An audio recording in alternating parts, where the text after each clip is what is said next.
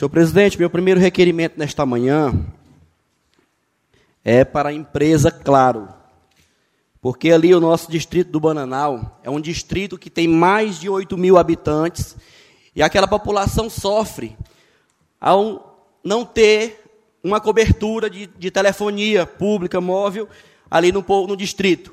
Então, eu, como vereador, nesta manhã, aqui na Casa Legislativa da cidade de Governador de São Lobão, quero pedir e encaminhar aqui, primeiro, um requerimento e pedir aos colegas que votem nesse requerimento, pedindo uma torre de cobertura ali da Claro, porque eu já pedi para a Vivo diz que não tem como.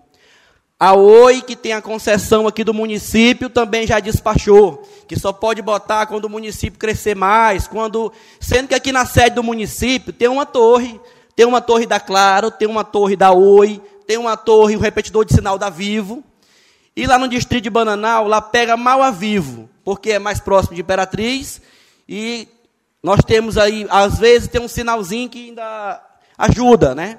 Mas o que nós queremos mesmo é uma torre da Claro agora. Agora a gente está apelando para a empresa Claro. Então, quero aqui fazer esse requerimento desta manhã, requerimento verbal.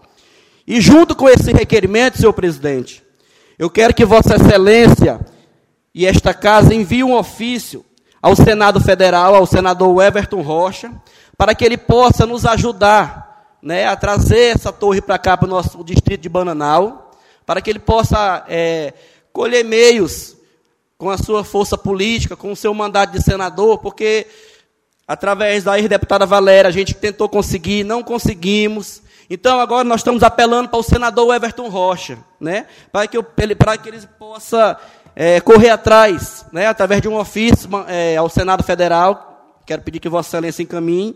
E eu gostaria que todos os vereadores subscrevessem esse ofício, agora para Claro, né?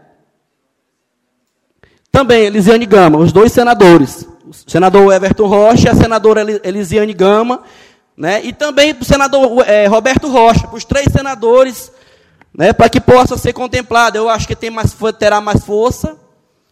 Eu quero pedir ao senhor presidente para que encaminhe esse ofício ao Senado em nome dos três senadores.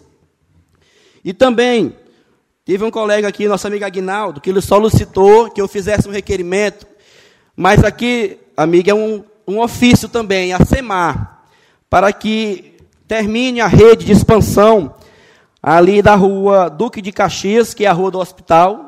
Lá no final da rua, falta um trecho lá que precisa de 4 portes. A rua Duque de Caxias e a rua João Luiz, no sentido loteamento Cidade Nova 1.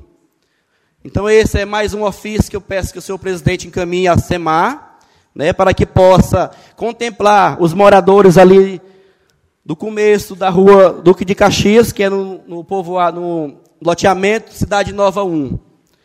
Para que possa ser contemplado com a rede da SEMAR, porque lá está sem iluminação pública, lá está escuro e os moradores estão clamando, pedindo que a SEMAR possa vir colocar esses postes aqui na sede do município. E esses foram meus 2 ofícios,